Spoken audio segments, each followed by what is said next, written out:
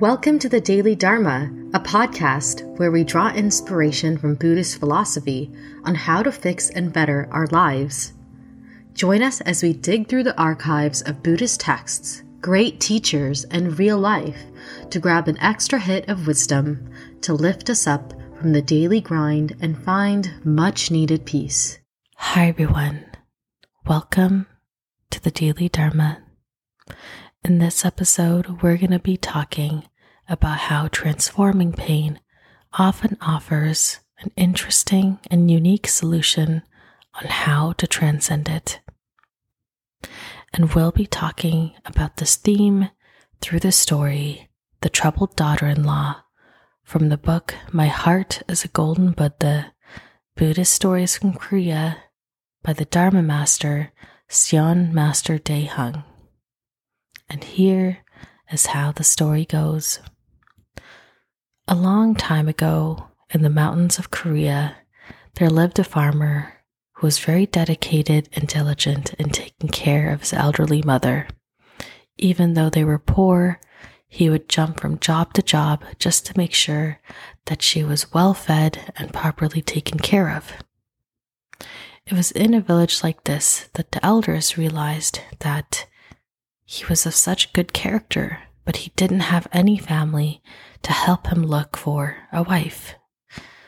And thus they took it upon themselves to find this poor farmer a really good partner who can support him and also help take care of his elderly mother, and would essentially complete this small and poor but very happy family. And thus they scoured many villages in the area far and wide, looking for someone who could match him in kindness and gentleness and compassion. And finally, they found someone. Very quickly after they met, they got married. And at first, the farmer was thrilled with his new wife.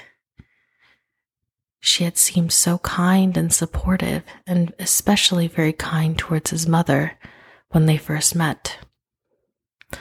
But as time went by and the weeks started passing, he realized that she was not all that happy as she initially seemed. And especially troubling was the fact that she did not like nor get along with his mother. Because of this issue, she didn't like cooking meals for his elderly mother, and she grew more frail and more thin and more weak. And it reached a point where he became seriously concerned about his mother's health. If she didn't eat enough, if there came a point where his wife could not put aside her dislike for his mother and the differences they had, maybe his mother would die early. And as a result, he realized he needed a solution to this problem. But the question is how? He really didn't want to yell or chastise his new wife. He was sure that there was a compassionate way to transform the situation and make it better. So he came up with a creative and interesting story. Every year, he went to the capital to actually sell their grains of rice. And one time after he came back, he pulled his wife aside and told her a very interesting story. He told her that he had discovered a market that was selling elderly mothers. He talked enthusiastically about how plump and rosy-cheeked elderly mothers can go for thousands of coins, and that maybe, if they played their cards right, they can sell their own elderly mother and make a lot of money. The prospect of making money truly excited his wife, as they were very poor, and making a little extra cash would definitely help in building their future, and also in the same stroke get rid of the burden that she felt of taking care of this elderly mother.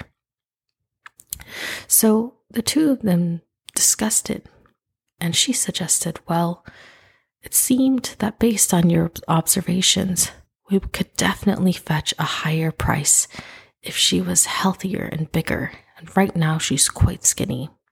He agreed, and as a result, day by day, week by week, she began taking great care of this mother-in-law because, of course, in the back of her head, she intended to one day sell this mother-in-law in this fictional market, but she didn't know that yet.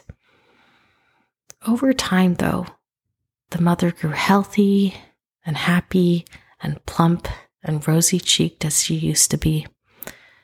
And the amount of care that this daughter-in-law was giving her mother-in-law became so well known and widespread that even a governor in the area erected a statue in order to commemorate the amount of care and kindness that she gave as a symbol, as an example for all other daughter-in-laws towards their mother-in-laws. And of course, it was in that moment, looking up at that statue, that she realized that she really truly wanted to be that person the statue embodied. It was both herself and not herself. She realized that trying to plump up her mother-in-law for money was not the kind of person she wanted to be, and that instead she wanted to really embody that shining example of compassion and care that the statue truly represented.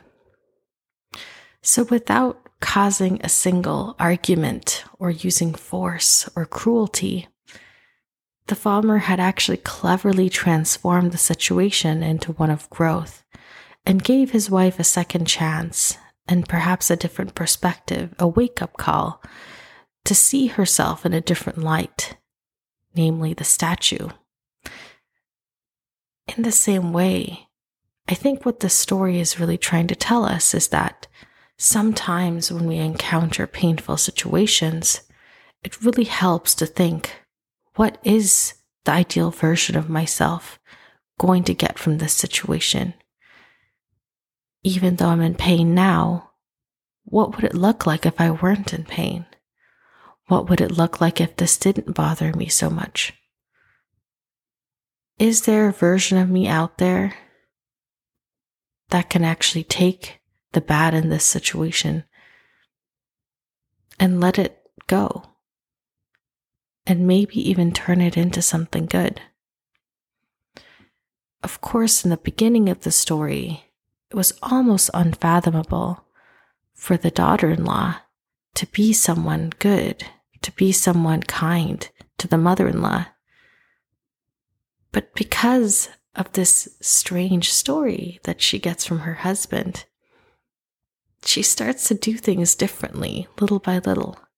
And eventually she gets a whole statue as an example of how good she can truly be if she really applied not just her hands and her words, but also her heart. In a way, when I'm troubled as well, I think of myself in a happy and unbothered state, one that's free of the suffering that's weighing me down. And just picturing that in my head and feeling the joy of that visualization makes me think, maybe it's not so unattainable after all. The bridge between the person I am now and the person I'm picturing, who is full of joy and happiness, perhaps there is a way for me to get there. And the way to do so is to start thinking about things differently than I am right now. Of course, all of this is much easier said than done. As in the story, this is not a daily transformation. This is not something that happens immediately, but day by day, week by week, month by month. If you allow yourself the possibility of being free of the pain that you're experiencing, perhaps that is an inspiration that leads you to explore different perspectives, different methods, different frameworks of thinking that one day lead you to that very destination, a place where the pain that you're feeling is truly gone, even though one day it seemed like you could never be rid of it. I hope you enjoyed the story from a new collection of Dharma stories. And I hope you're able to take the pain and visualize a version of yourself without it, and use that inspiration to find new ways to let go of it and be full of more joy and compassion than before. Thank you so much for listening to this episode. I hope you have a beautiful, safe, and happy week ahead of you. Until next week.